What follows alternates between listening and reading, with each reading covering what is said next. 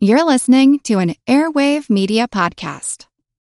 Another day is here, and you're ready for it. What to wear? Check. Breakfast, lunch, and dinner? Check. Planning for what's next and how to save for it? That's where Bank of America can help. For your financial to-dos, Bank of America has experts ready to help get you closer to your goals. Get started at one of our local financial centers or 24/7 in our mobile banking app. Find a location near you at bankofamerica.com/talktous. What would you like the power to do? Mobile banking requires downloading the app and is only available for select devices. Message and data rates may apply. Bank of America N.A., member FDIC. When you need mealtime inspiration, it's worth shopping Kroger, where you'll find over 30,000 mouth-watering choices that excite your inner foodie. And no matter what tasty choice you make, you'll enjoy our everyday low prices, plus extra ways to save, like digital coupons worth over $600 each week. You can also save up to $1 off per gallon at the pump with fuel points. More savings and more inspiring flavors make shopping Kroger worth it every time. Kroger, fresh for everyone. Fuel restrictions apply.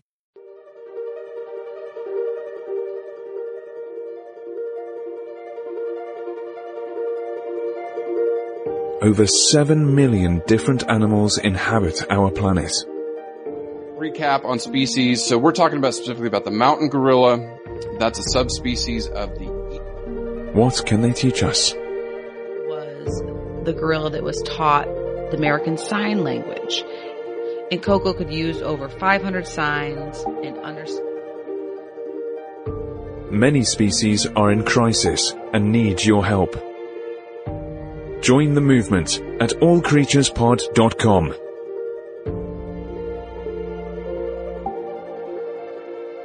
Welcome to the All Creatures Podcast. This is Chris. And I'm Angie. And this is part 2 on gorillas. Yes. How you doing, Angie? Good. You can call me Gorilla Angie. Gorilla Angie. Oh, God.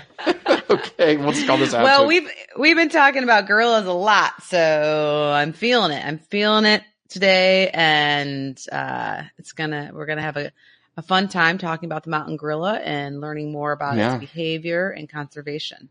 Yeah, and we're just continuing the conversation about them and how amazing they are. You know, the last episode we talked about their natural history and the different species and things like that. And now we just kind of want to get more into the nuts and bolts, right? The physiology, the nutrition. Sure. Yes. Yeah. And if you're just tuning in and you didn't listen to part 1, I highly recommend you do listen to part 1 because there's a wonderful excerpt about why you should care about gorillas. In case you don't, we will convince you, bada bing, bada boom, 1, 2, 3, on why they're important for us to spend our time and energy talking about and conserving, and why the great, amazing international collaborations and efforts to save these guys and make their numbers go from, hundreds to at least up to 1,000 today is so huge and so monumental and inspiring for the work that conservationists and zoos do. So check that episode out if you haven't already. Otherwise, stay tuned. It's going to be a fun ride today. Yeah, and hopefully you listened to Ron Evans' interview again. That was amazing talk about gorilla conservation, the work he's done, his trips to Africa, things that he's seen. It's just great interview. Just a quick recap on species. So we're talking about specifically about the mountain gorilla. That's a subspecies of the eastern gorilla. So there's 2 major species of gorilla, the western gorilla and then the eastern. So the mountains and the mountain and eastern lowland gorilla, both are critically endangered. The westerns are considered critically endangered, but their populations are a little bit bigger that we'll get to. Now, just to kind of start this off, we left off, talking about their life spans and things like that. Some fun facts, like I've said, gorillas are scared of water, and mountain gorillas hate when it gets rain. So they're in these cloud forests. They hate getting wet, which is hilarious. So they actually use leaves and stuff as kind of like umbrellas to shield them. Absolutely. I mean, brilliant.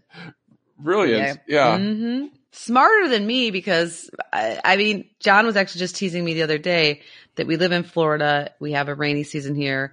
In the summertime, it'll rain pretty much every day for like 20 or 30 minutes at 4:00 come June, July, August, September, around there. and I don't have an umbrella. I don't know what. Yeah. I think it's I always because forget it. hot Florida rain is like nothing. I'm like, whatever. This is nothing compared to cold snow, Chicago, Michigan that I'm used to. So it just doesn't seem like that bad to me. But I should, when I'm going to important meetings and need to be somewhat presentable and, going from location A to location B, I should have an umbrella. It's like, that's like an adult thing to have. There's an umbrella in your car. Of course, my husband has one because he does adulting very well. I don't often. You could have fooled me. I know, right. So I'm going to take a note from the gorillas and just get an umbrella because I have the ability to have a tool to protect myself, and they obviously do it because they're smart. Yeah. I should do it as well.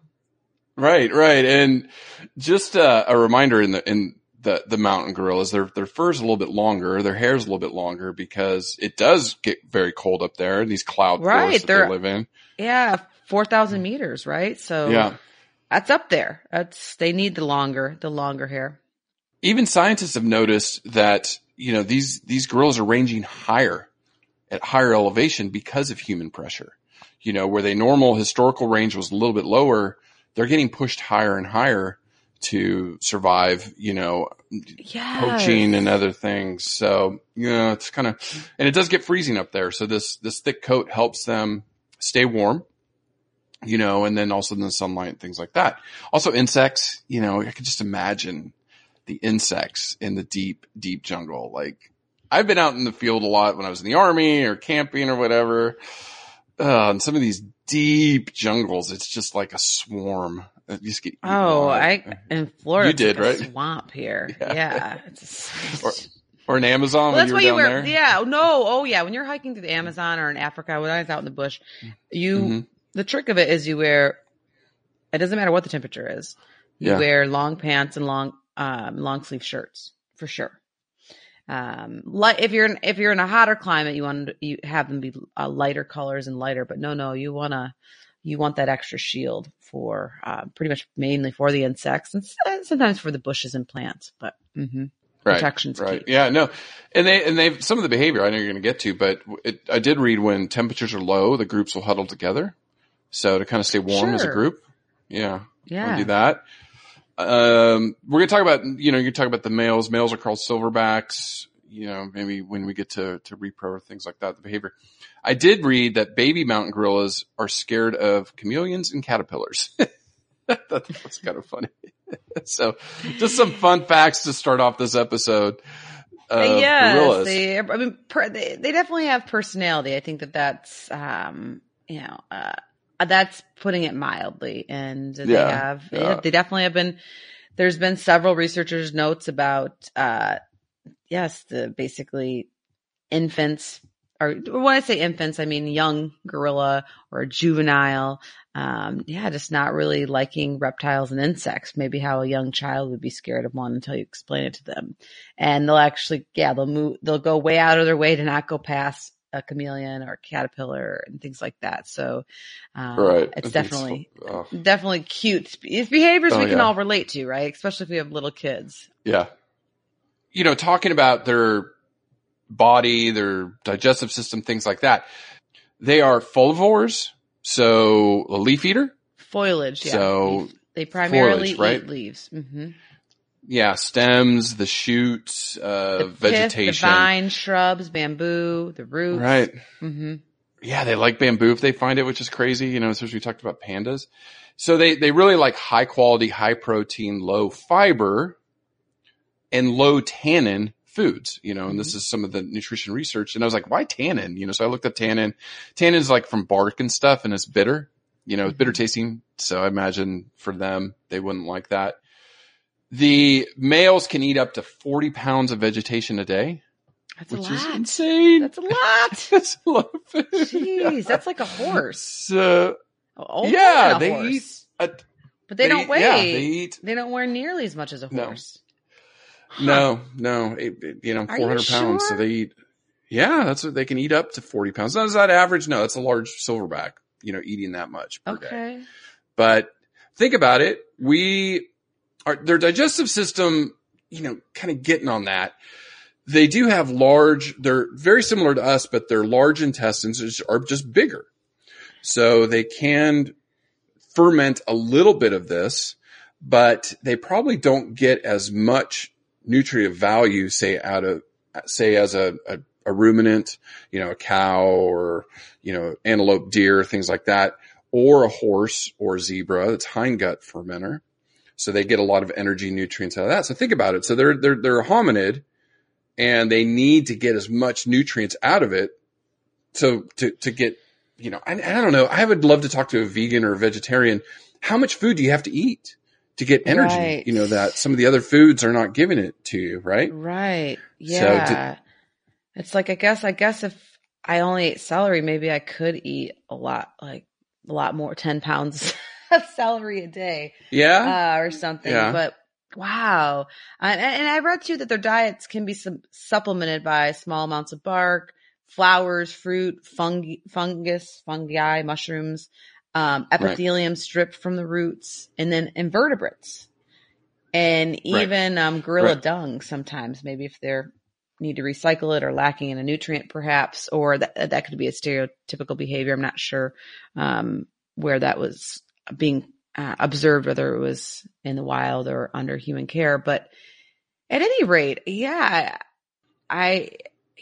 is really fascinating. And now I'm going to need to dork out about nutrition for a little while with some of my friends to try to figure this out. But you're definitely right. They probably they have to consume a lot more food to extract as many nutrients as possible from it. And it's interesting though, because they're a little bit different than what I consider to be an herbivore that you and I are familiar with, being that of a cow or a horse that spends 60% of its day eating, right? On average. Right. Because like almost 70%. Yeah. Mm-hmm, because they need to eat, minimally, 2-3% of their body weight a day. But with gorillas, they're only spending about 30% of the day feeding.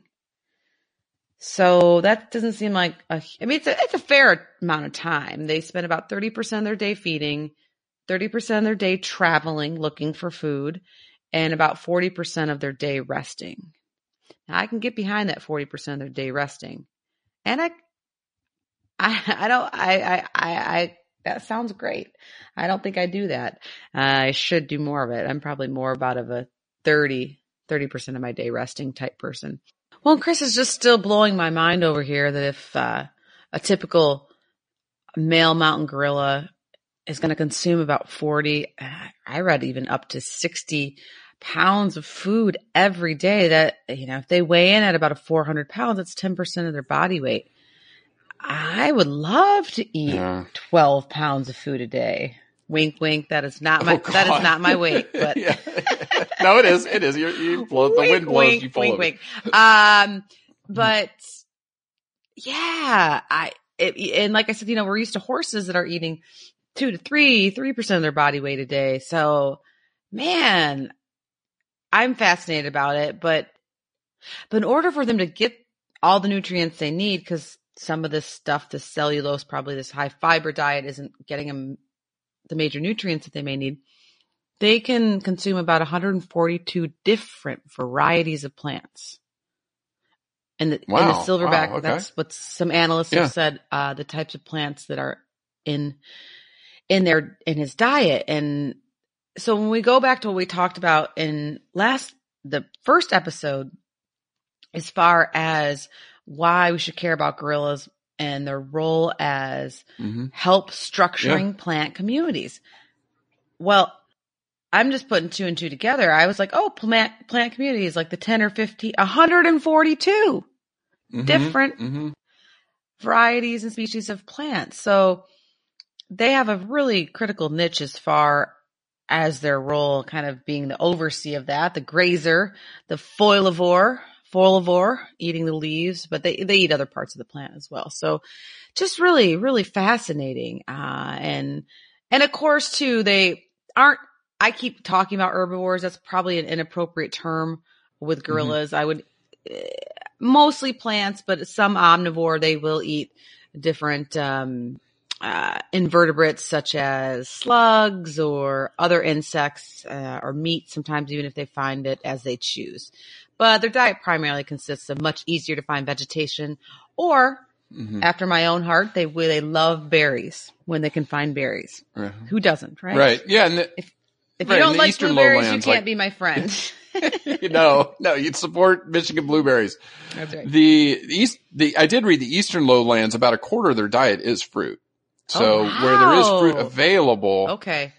Right. But up in the Afro-Alpine, it's hard to. There's not much. You're lucky if you're fine. I don't know of any mountain blueberry varieties, but I wish. from that part of the world. Yeah. Mountain blueberry coffee. I don't know. Anyways,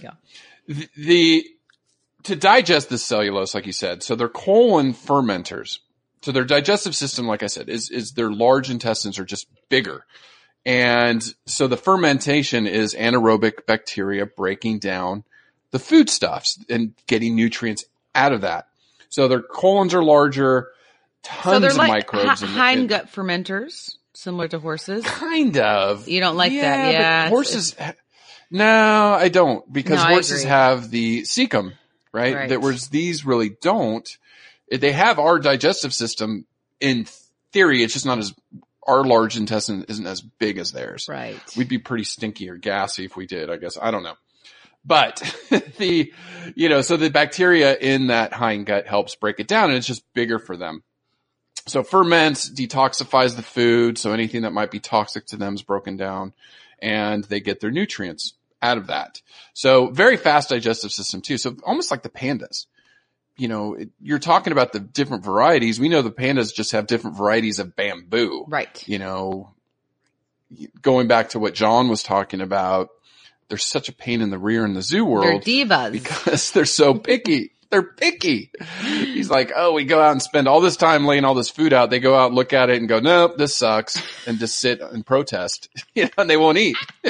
So you got to get them in, find a new growth and put it out there for them. So yeah, it's pretty fascinating. And looking at orangutans and gorilla digestive systems, orangutans seem to have a little bit longer hind gut or longer large intestine. Chimpanzees, kind of like ours, maybe a little bit more developed because they eat a lot more vegetation, whereas ours is a little bit different. So fascinating stuff. I mean, that they can live off this vegetative diet and get everything they need. And when you look at their daily activity budget, gorillas are spending about 30% of their day feeding, which I could get behind that. 30% of their day traveling. I feel like I definitely do that. And then 40% of their day resting. I don't do that. I'm probably about 30% of my day resting. I should get 40. Right.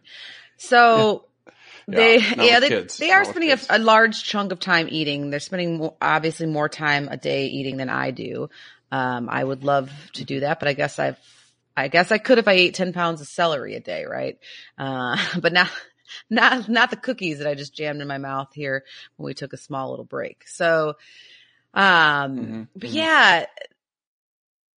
And one of my other favorite parts about their resting behavior, 40% of their day, is that they make nests to sleep in. They can be in trees or on steep slopes or even on the ground. And they'll build a nest from surrounding vegetation, and they construct a new one each evening to sleep in.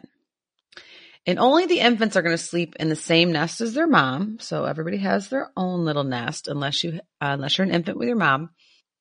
And when the sun rises, they'll leave their sleeping site, their nest that they made, and do their activities of feeding and traveling and, of course, resting, or when it's raining, getting under umbrellas, leaf umbrellas like you had suggested.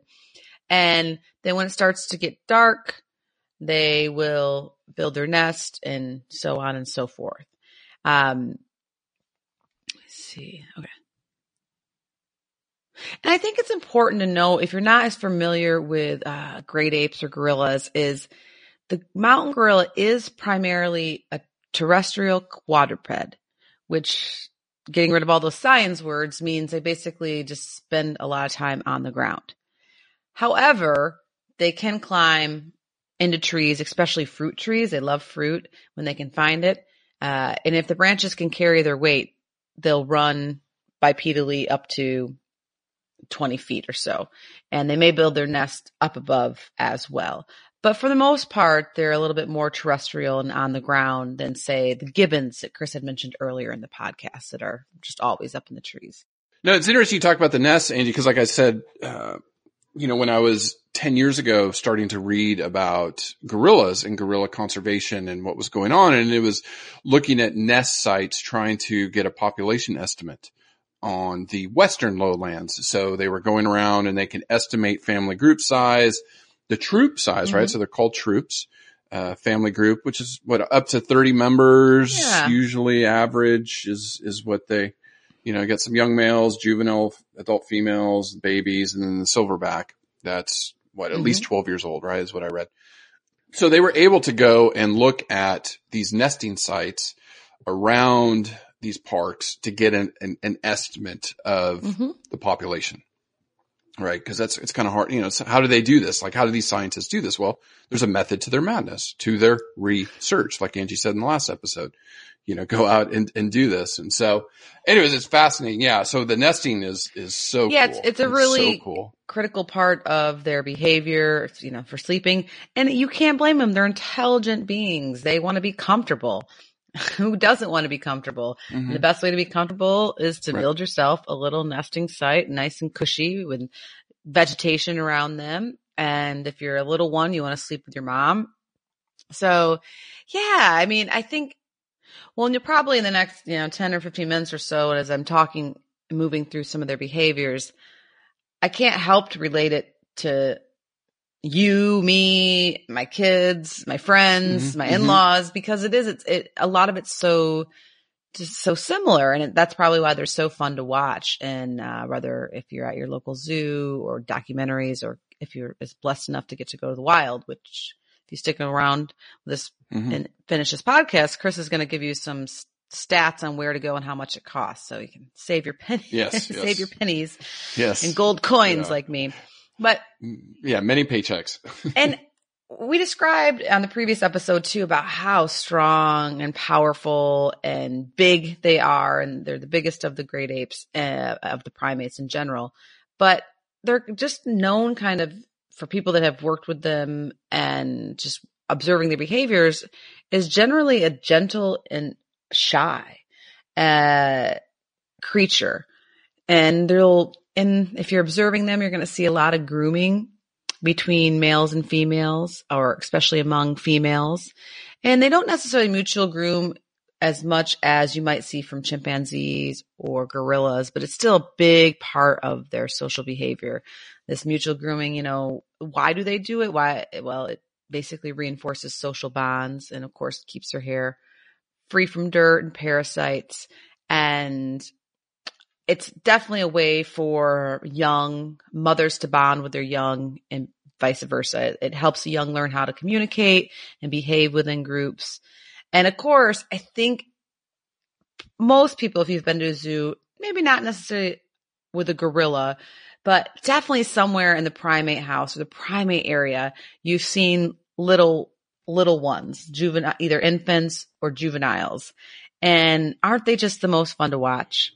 It's just, they are, and with gorillas, a lot of times the juveniles will be up more arboreal in the trees, more so than the typical terrestrial adults. And they're wrestling and chasing and doing somersaults and moving from branch to branch, and just a lot of activity, right? Like, I read your favorite that they love, because I know you studied this you did this study in your master's work, right? Play behavior with horses in the young ones. So they love to wrestle and somersaults and chase and play with their parents, and just they're like our youngsters running around the house crazy. Just this evening, Xander was like, "Mommy, throw me on the couch, flip me upside down." And then of course Zach is the same thing. Flip me, throw me, flip me. Yeah. It's like if somebody just caught a little video of me flipping my kid on the couch, they would probably call, the Child Protective Services on me. But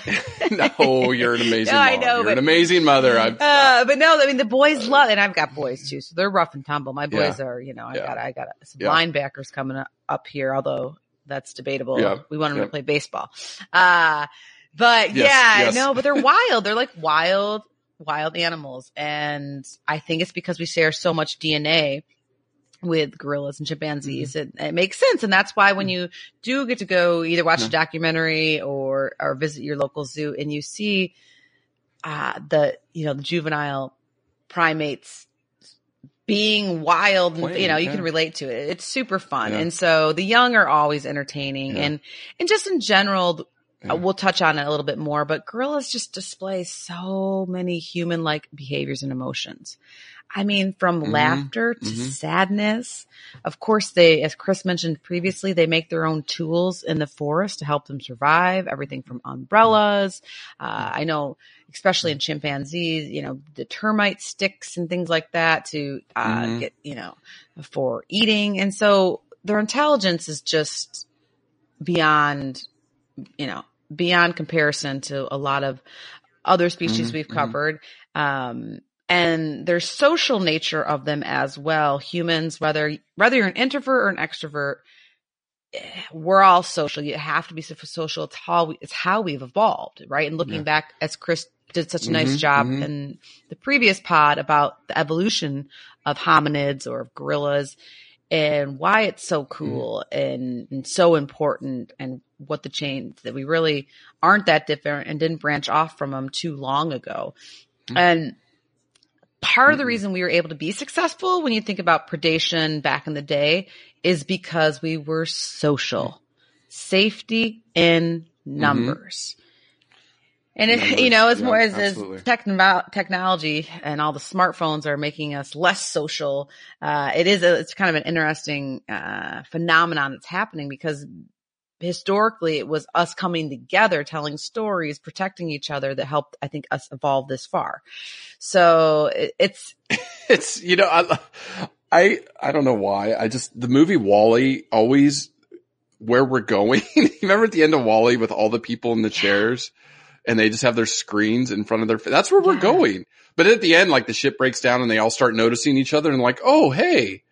So, isn't it like, we are looking about technology and I think this is a lesson. This is why I'm going off on this tangent. Sorry. But, we do text a lot. We do talk on phones or whatever. Don't you just feel better? Like, I know we all need our alone time and things, but when you're around other people, like when you're social with your friends and family, people you love, it's dopamine. There's literally a chemical neurotransmitter of dopamine. There you go. The biology. Yep. And some oxytocin, like especially with the ones you love.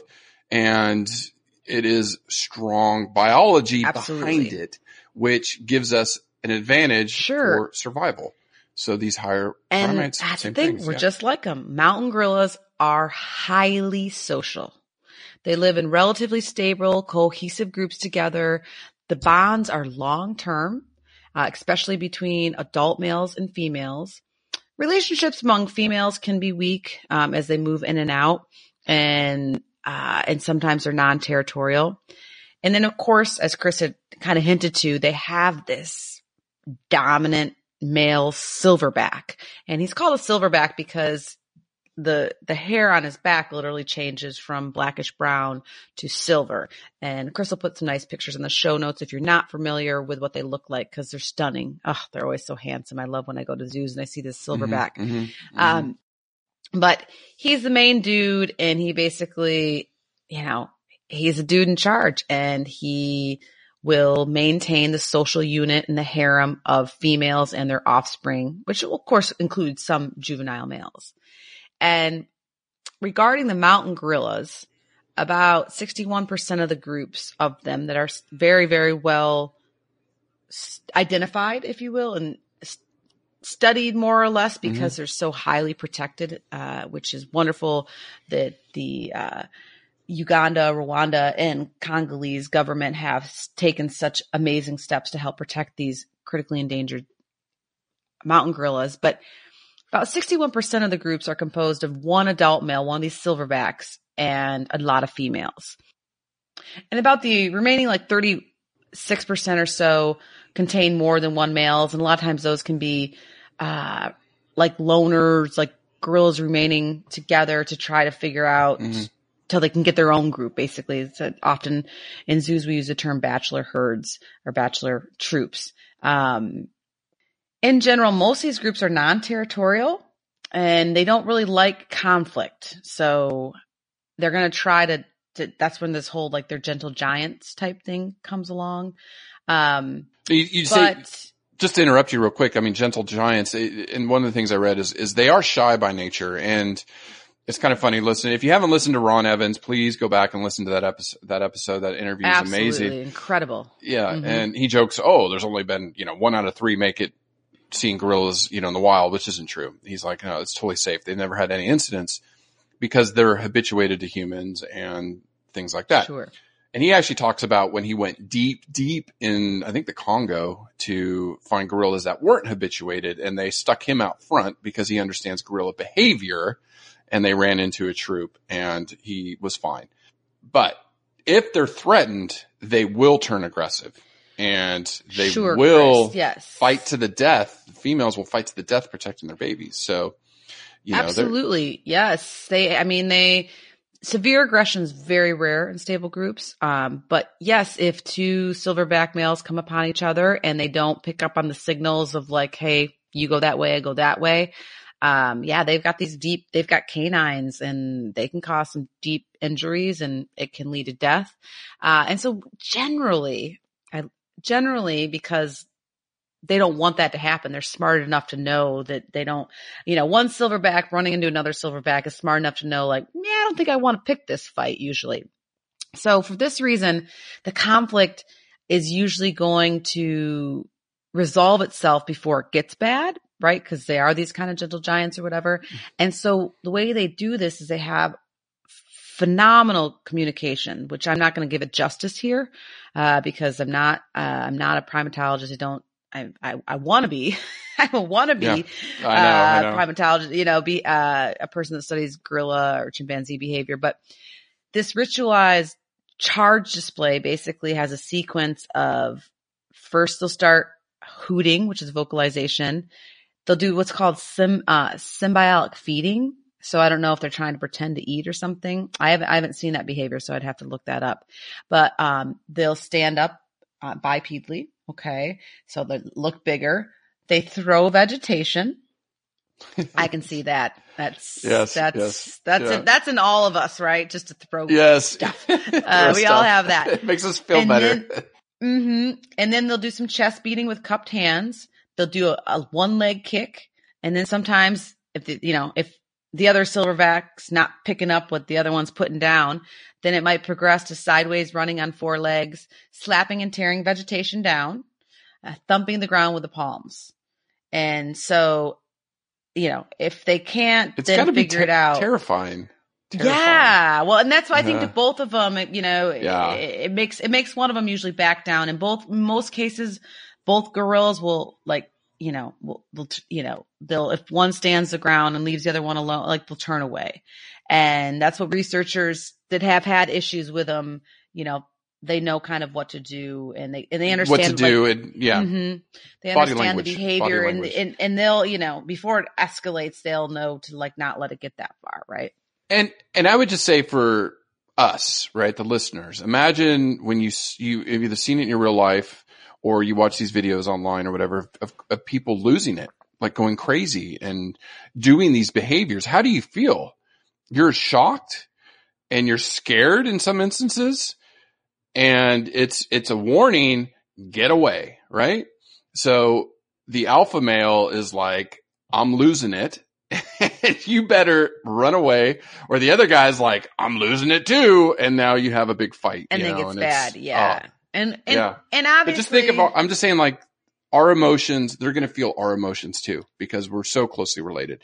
Oh, absolutely. So absolutely. Yeah, it's crazy. It's crazy. Yeah. And then if you have if you come across the tracks of a gorilla and you obviously shouldn't be, or you don't want to be there, you just jump in some water and they'll leave you alone. So they are typically not fans of water. So you're safe there. So find a big puddle or a river or something. But yeah, so these males are going to typically leave their natal group, the group that they're born with, to either go form their own troop or a bachelor troop or whatever around 11 years of age. Okay. So that's kind of when that's, their teenage years, a little older than teenage, ready to go start off on their own thing. However, keep in mind that at the age of 11, a male can't join an established group.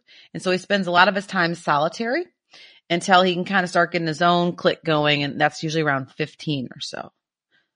So, very mature, right? If you think of their lifespan, and almost similar to us, like you probably really shouldn't go on my boys are not going on their first date till they're 15. Are you kidding me? Yeah, 15. Yeah, I guess that's you driving them to the movies, dropping them off and picking them up. Totally. Or if they're 16, they can drive. I'll just be in the back seat of the minivan. That's fine. That's right. Yeah. Right? Yeah.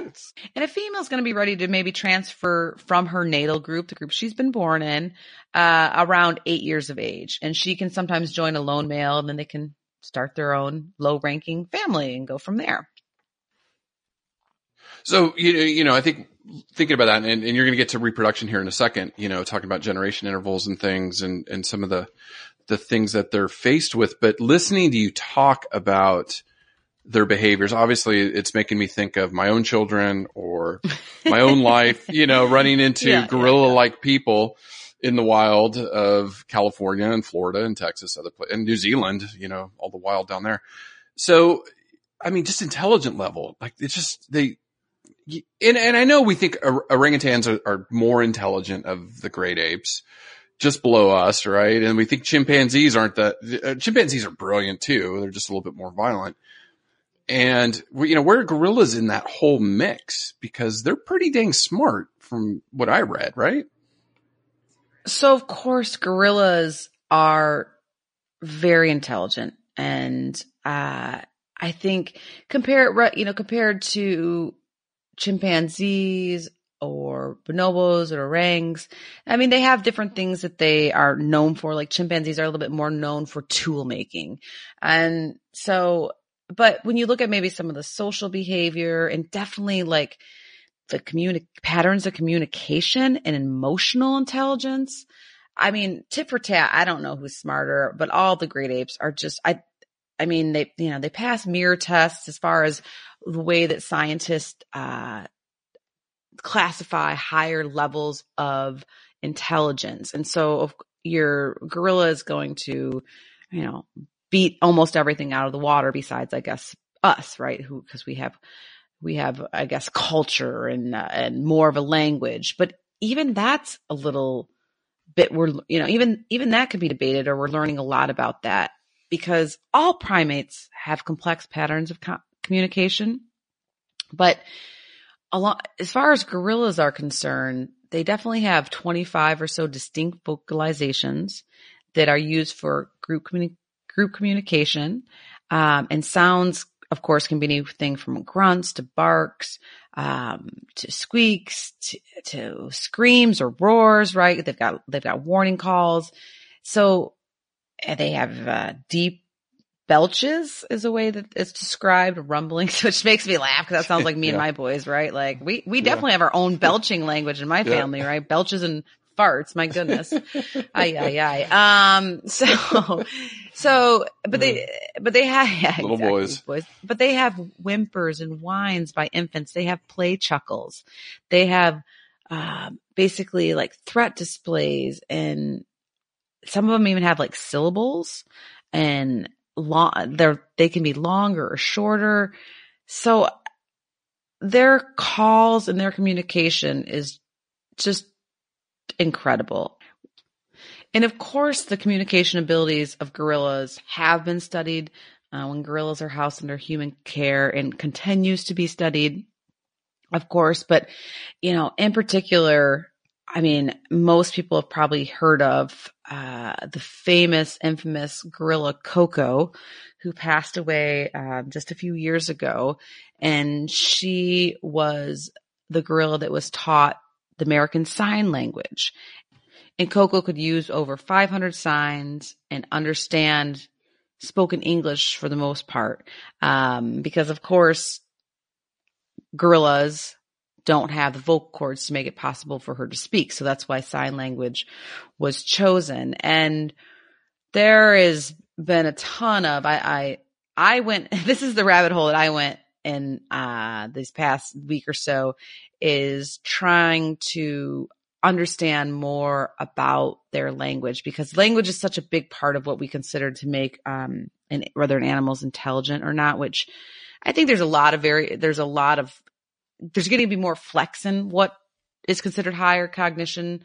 But we are definitely hung up on language. And so the fact that Coco and I know other chimpanzees and orangutans have been taught some sign language out there, trying to understand that a little bit and reading a lot of the different discussions and research on it, as far as Coco, her understanding, because a lot of people, the researchers that she lived and worked with, I mean, just really make a lot of claims about her ability to understand the human language and about her ability to feel and project things. And if you haven't watched any of the documentaries or done any of the research on it, I highly recommend that you do.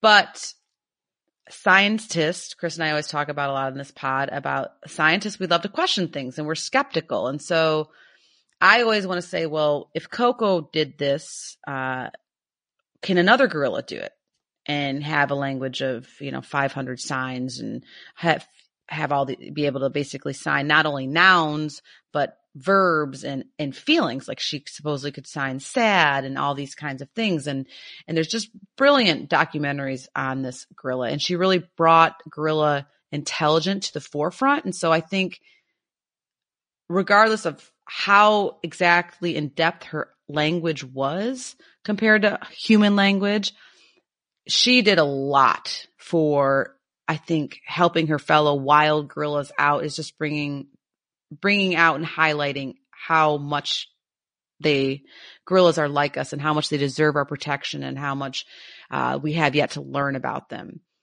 But of course, there's always the flip side of it, is a lot of other primatologists are saying, wait, this hasn't been totally repeated. And we might need to look a little bit more in depth as far as, was there some operant conditioning going on, which that's my baby. That's what I love studying.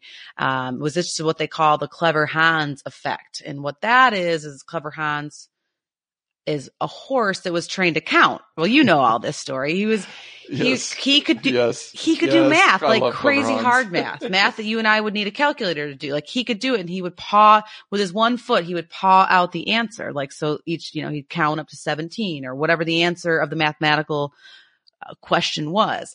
And it was blowing people's minds for a long, long time. And basically they realized, and his trainer, the person that worked with him, didn't even realize this. He, thought his horse was a genius too, basically. But there was subtle facial cues that the trainer didn't know he was giving, that he would give, and the horse knew when he had got the right answer, when he had counted to whatever number.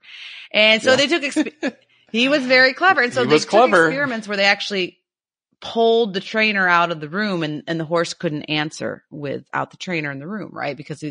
But the trainer was like, no, I'm not doing anything. But it was just horses, of course, they're very socially intelligent because they live in herds. And I think so they could pick up on these subtle cues that the trainer was giving. And dogs are very similar. So anyways, I'm totally going off on a tangent here. But Coco to me just symbolizes that there's a lot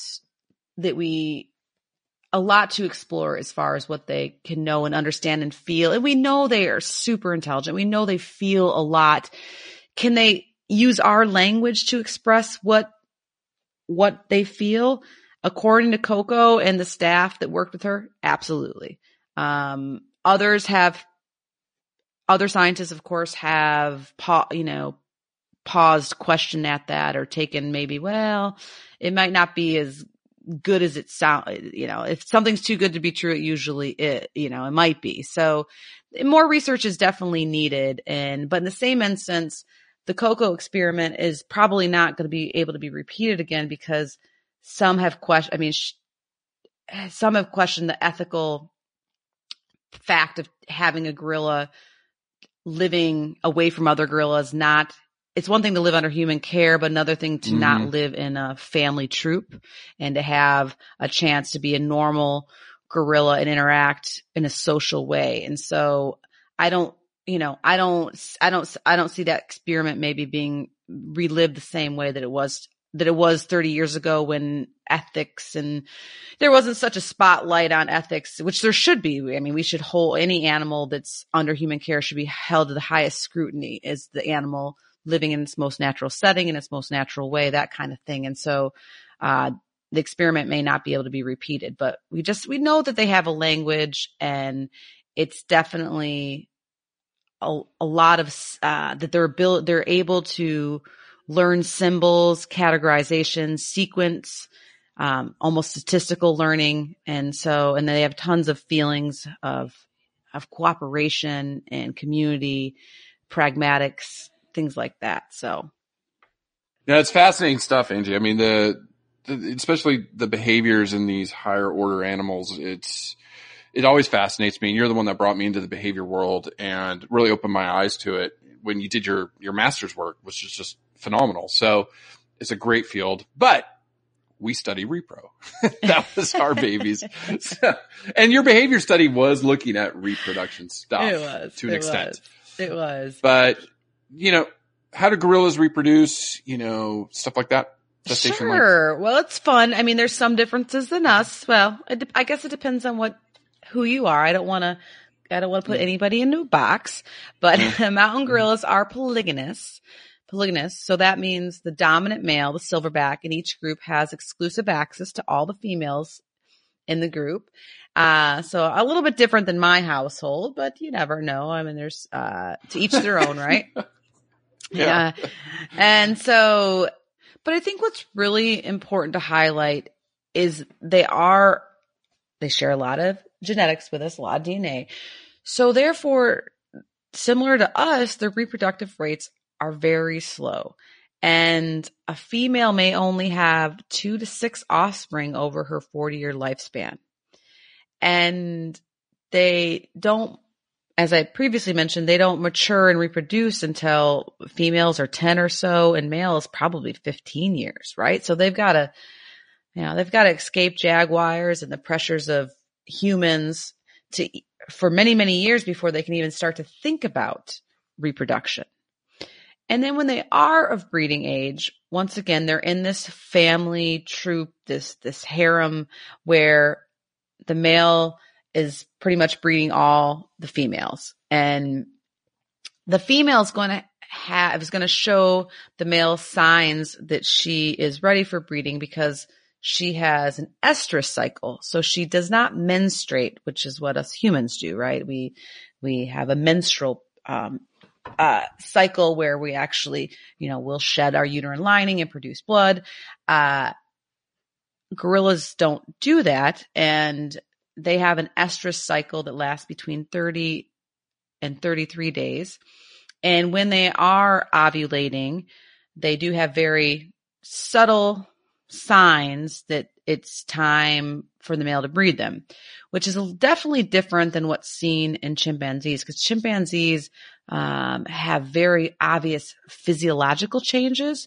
They have what's called sexual swellings in their genitalia in the female that are, very visual signs to the male that they are an estrus and ready to breed. Same thing with bonobos. But gorillas, once again, they're just kind of these shy, gentle giants. They're more subtle in their behavior. But when a male does breed a female and she becomes pregnant, her gestation period, can you guess how long it is? 8.5 months. Oh, you're good. Yes, you cheated. You read the notes. No, I'm just smart.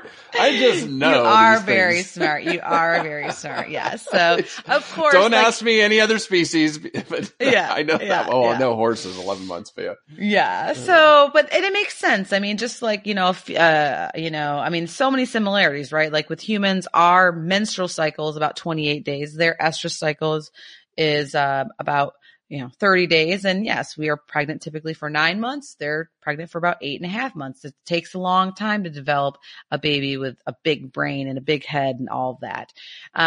But similar to us, like when they're born, it's usually a single, and the young is very dependent on the mom. And gorillas, I was really fascinated. Weaning doesn't often occur until 3 years of age. So all you mamas out there breastfeeding your 3-year-olds, you're doing it like the gorillas do. So good for you, right? And now females will provide most of the parental care. They nurse and carry their young for about 3 to 4 years, and they play with them and they teach them things and a lot of grooming. But it's really important because mortality for infants in mountain gorillas is about 38%. Oh, that's high. So, and that's from like birth to 3 years. So when we talk about that, plus their slow reproductive rates and life cycle in general, it's really important that these females, are great caregivers and keep their eye on their young, which I, as a mother, am like nervous even in the grocery store. I'm like, these kids are going to like get away from me and I never see them again. They're going to break something or hurt themselves or whatever. Yeah. So I can only imagine if there was trees involved. It's really, the moms get a lot of credit, but Chris, I'm very excited to report for you. It's a great dad. Yes. He's a great dad. The gorilla is a great dad and a really important part of the family unit. And as far as keeping this 38% infant mortality rate down is basically falls on the hands of the silverback. And he basically defends the families and the offspring from all those threat charges and beating of the chest and throwing the vegetation and all those kind of interesting behaviors. He does that and protects them and has a really good role of protecting them. But also, like you, Chris, like I've watched you with your sons and my husband with our boys, the dad has a really big role in socializing the infants, and playing with them and bonding with them, especially during times of weaning, right? Which I know you can relate to. And so yes, it's, and they really take on an active role for caring for them and in this social kind of play. And it's really cool if you've ever watched any documentaries or are at your local zoo to see this humongous 400-pound silverback, like playing with like a 30-pound delinquent juvenile, infant, just being naughty and like jumping on them and just, teasing them and chasing them and bothering them. And they love it. Like they'll do that. And, so they're just, and especially, gosh forbid, if something happens to the mom, she gets caught by poachers or something, it's actually the silverback is the one who steps in and looks after the abandoned offspring. And they've documented times when this does happen, that the silverback will actually let the infant sleep in his nest, which nobody sleeps in silverback nests except for if an infant really needs little babies. Him. Mm-hmm. And so that's crazy. Yeah. If you think about that, I mean, they definitely, we've talked about a lot of good dads on this podcast, the seahorse still being number one. Yeah. Cause he's basically the mom. Yeah. Right. But, I definitely have to, I definitely think that the mountain gorilla or gorillas in general, play a really, really big role and they're, and they're a lot of fun to watch interacting with these young And ones. we'll just say, I mean, honey badger dad, he just doesn't care. He just doesn't care. Honey badger, he don't care.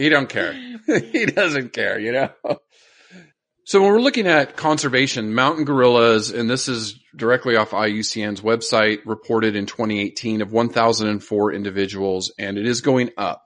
So they're bouncing between critically endangered and endangered. The other species or subspecies are critically endangered because their populations are going down. The mountain gorillas are going up because what we talked about in the last podcast, and we're going to talk about here in a second, ecotourism. The locals in Rwanda and Uganda, and the work of Dian Fossey and others, World Wildlife Fund, other wildlife Zoos. organizations are really fighting hard. Zoos fighting hard. And their governments. The Ugandan, Rwanda, and Congolese government should be applauded because, I mean, it is definitely, they are highly protected. They're supporting these efforts. Highly Absolutely. protected. Yeah, absolutely. Absolutely. Now, if we look at some of the other species just really quick, the western gorilla is considered critically endangered because it's going down, but their population, western lowlands, about 316,000, but it's decreasing each year. In the last decade, it's gone down by 20%. Yeah. So they're under tremendous pressure. The eastern gorilla, the lowland, critically endangered at 3,800 individuals. So, and population decreasing. So really they're worried about genetic diversity. They don't want, I was reading this researcher talking about inbreeding, and they use the Tasmanian devil as an example, which again, if you haven't listened to that episode, you need to, because talking about the transmissible cancer is because of the inbreeding. That is why it came up in that population. So, Tasmanian devils may go extinct. And then also Ron's interview, a lot of going into, what ecotourism's doing and how that has helped. And like we said in the last episode, helping getting the locals involved, buying in, and they're benefiting from all of that. Yeah. Well, yes, Chris. And I mean, it is great news that this mountain gorilla population is increasing, but the researchers and conservationists and government officials do remain skeptical because of about 60% of the 1,000 remaining mountain gorillas are habituated to the presence of humans and therefore on a daily basis come in close contact or even physical contact with people. And so therefore, with their genetic similarity to humans means they're highly susceptible to human pathogens. And human pathogens have caused illness and death in mountain gorillas before.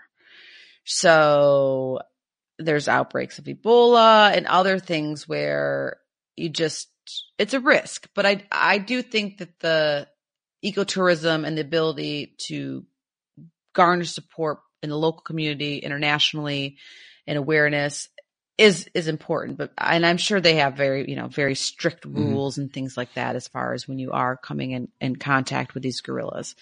But the other thing that's really kind of still threatening these guys is there's a lot of significant dependence on resources in mountain gorilla habitat. And so the environment there is a little bit in trouble. And so there's, of course, habitat loss, which is a common theme we talk about a lot on this podcast. And there's the gorillas that live inside Virunga National Park. Charcoal is really an important part, an important fuel source for cooking and heating. And so although charcoal production's it's illegal, it's a multi-million-dollar industry, and it's destroyed a lot of gorilla habitat. There is still some poaching. Of course, these animals are highly protected, but once in a while, the demand for their bushmeat or pet trade, these animals can get caught in snares. So, and, between habitat loss, disease, charcoal making, poaching, then another really big one is war. And I mean, in Rwanda, since the 1990s, they've been in civil unrest, as well as the Congo have had a lot of issues. And so the government's still pulling together to make it right for these animals. But still, I mean, it's, if a country is in civil unrest, it's hard to say that they can always commit to such things, or the people living in those areas aren't going to get desperate and try to do some poaching or other things, which hopefully they won't. Yeah. And I think, and I think Rwanda and Uganda are pretty calm now. Yes. Compared to the 90s, right? Correct. When the 90s were pretty bad. Yes. So in the last 20 years, things have settled there. But you're right, in the Congo, it's still pretty sketchy. Right. So, I mean, that's the thing is we love that they're increasing, and this is it's been actually a good news story. I think and this has been a good story. It's because they are an animal that has gone to show when a lot of effort has been put into place that their numbers can can really increase over time because there's the reproduction rate so slow. But in the same instance, any little issue with such low genetic viability and all these other threats can really be detrimental to a population. So we got to keep a close eye on them. And how do we do that, Chris? Yeah. I mean, there's a lot of people fighting for gorillas, but who's one of the organizations you highlighted this week? Yeah, Chris, I want to touch on a couple zoos that are doing great work for gorillas. Lincoln Park Zoo does a lot of research over in the Congo. Cincinnati Zoo, obviously your interview talks a lot about the amazing work that they're doing over there, like boots on the ground type stuff. But the main organization I want to highlight today is the Dian Fossey Gorilla Fund International. And they have a great, just type in Dian, that's D-I-A-N. Fossey is F-O-S-S-E-Y, into Facebook or into the Google, or go to gorillafund.org. And the Dian Fossey Gorilla Fund International is a non-for-profit group that was founded in 1978 to preserve and protect the world's last mountain gorillas. So, I mean, they're pretty amazing, and they've done a ton of research and conservation and education they're one of the reasons this increasing population we're talking about here, celebrating today on the podcast. This group is a big player in the ground of why that was able to happen. Yeah, no, that was one of the rabbit holes I went down, was because, Gorillas in the Mist, great movie. It's still very popular. Please watch it if you haven't seen it. It is very touching. It's a very touching movie. I'm not going to go too much into her favorite gorilla, Digit, but Digit was found killed, and it was just horrible. But Dian Fossey, one of my heroes, she was born in San Francisco. Hero. Yeah. She's amazing. Born in San Francisco in 1932. She traveled to Africa in 1963. She saved up. It was her dream to go there. And she went from Kenya to the Congo, and she met Dr. Louis Leakey, who changed her life. And that is it really hit me hard, because as a professor and as all the students I've interacted with and I still interact with, able to influence somebody's life and life decision in a positive way. That kind of hit home with me in her story. So Dr. Leakey was at the Olduvai Gorge, and he visited with Dian, and he told her about Jane Goodall's work, who we did get to meet. Yes. One of my other all-time favorites. But he was telling her, I got this, young British woman working in Tanzania looking at chimpanzees. And so he started to talk to her about long-term field studies with great apes. And so Dian was able to go and see mountain gorillas in Uganda, and she ponied up with a wildlife documentary team to see them. And so she went home to the States. Obviously that had a huge impact on her. A couple years later, in 1966, Dr. Leakey was touring the U.S., and she worked hard to meet with him, to get to see him again. And he got to talk to her about his long-term gorilla project. But he needed funding, which we all know as researchers, you need the money. So he finally got it in 1967. So then she went to the Congo and began her studies on gorillas. And she was really one of the first people to have learned how to habituate gorillas to human presence. So she understood gorilla behavior, understood that, and was able to really get the methods down on how to approach and study them. Cool. Without, either interfering with them, upsetting or them, them. attacking her, things like that.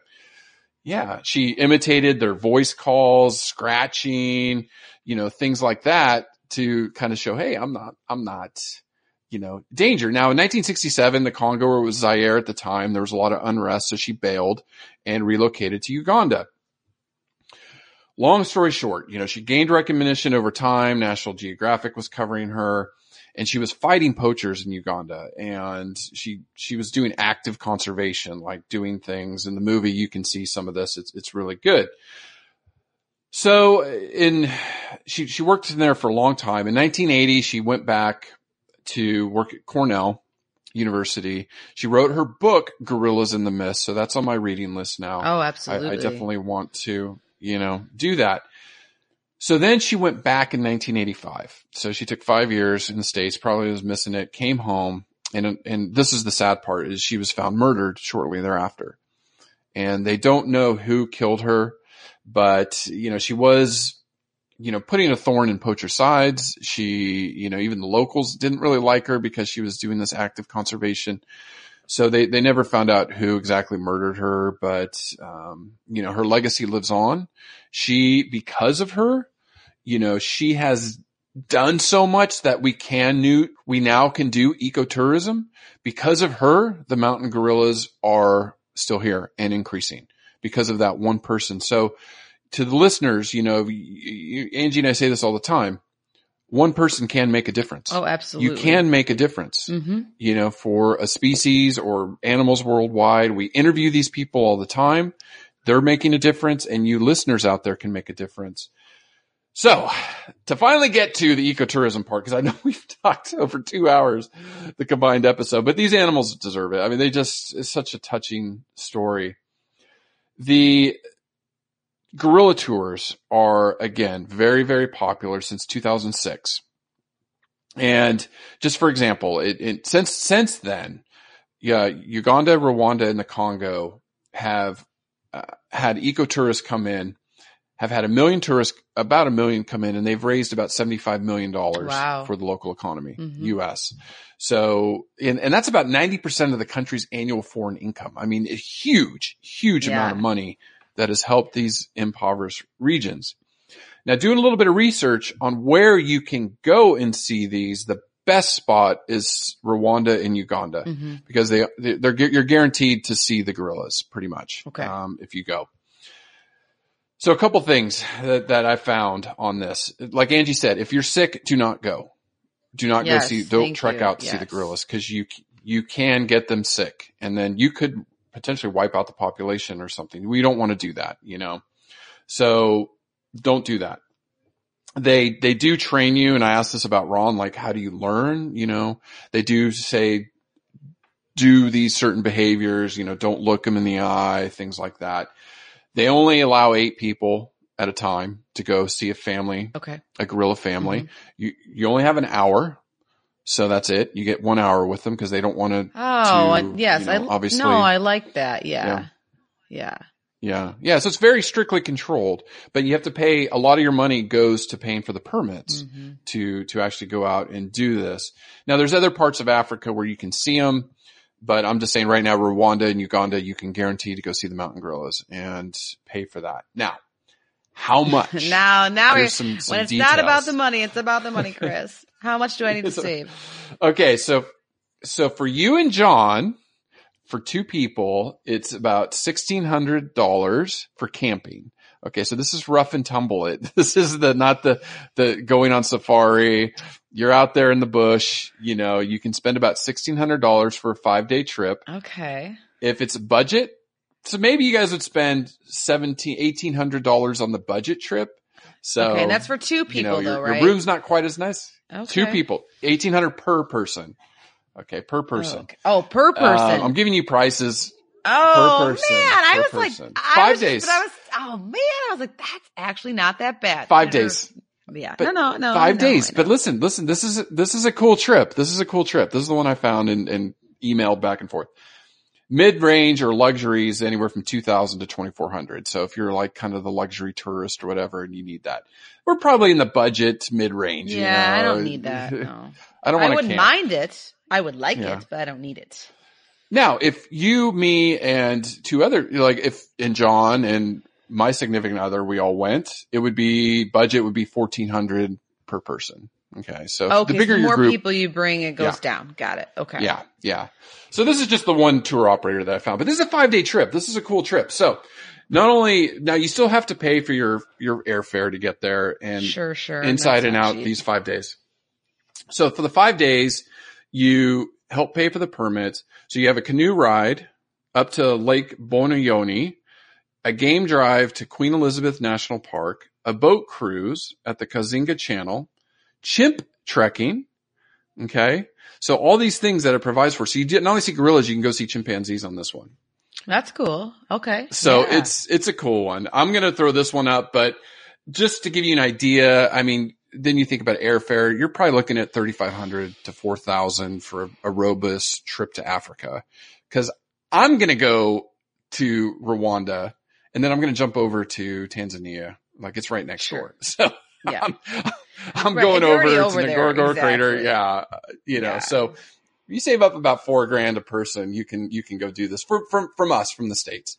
You know, for our listeners in Europe, our listeners in Africa, it's going to be a little bit cheaper. But if you just get there, it's about $1,600. You can go see mountain gorillas. You know, very, very few left. Okay. We've talked about gorillas for going on 3 hours now. Conservation tip of the week. Ron brought this up in his interview. Here's your tip. Recycle your cell phone, period. We brought it up before. Angie brought it up. Recycle your cell phones. Do not throw them away because you're carrying a little bit of gorilla habitat in your cell phone. It's the mineral coltan. It's very rare. The Cincinnati Zoo has, I think he said over 100,000 cell phones they've already recycled. They have a Go Bananas program. I'm going to put the link on the show notes. You want to recycle your cell phone because there's parts in there that are impacting the central part of Africa. And the more we recycle, the less gorilla habitat we'll lose. Okay. So please, everybody, for the rest of your lives, always recycle your cell phones, your laptops, your tablets, all of those things. Have a little bit of gorilla habitat. It's really easy. Obviously, your local zoo will probably have an initiative too, but just if not, if you don't live near us, just get online and they will tell you how to do it, where to go. There's stores sometimes will recycle them, but there's no need for us to keep drilling and mining in this gorilla habitat for this rare element if we can just recycle it, right? And recycle everything. Yep. Everybody has cell phones. And the other thing too, and this is me on my high horse, but I don't think you need to get a new cell phone every year. Do you? No. Do you really? No. Do you really need it? That's what the marketers want us to do that, right? That's why they try to make, this one's upgraded. Upgrade, schmupgrade. Keep your phone until it's broken. When it's broken, recycle it, period. Yep. So recycle just for us. Gonna let you go, but please send this podcast to a friend. Please. Yes. Ask them to listen to gorillas. Yes. Yes. And please send us requests of more species. We'll be asking about feedback as far as a 2-part episode, and see what you guys let like. Us know. If you like the longer extended versions or the quick shorter versions, we're here to please. So let us know. And thanks for listening. And hopefully you learned a little bit about gorillas today. And yourselves. That's what I'm saying. Yeah, I learned a lot about, like I said, my friends, my kids, my in-laws, me. Yeah. So it's been fun. Thank you, Chris. All right, let's start planning to go see gorillas in the wild there. I know. Oh my gosh, start saving those pennies. We only need a lot of them. A few million. All right, take care. Bye-bye. Listen, learn, share. Join the movement at allcreaturespod.com.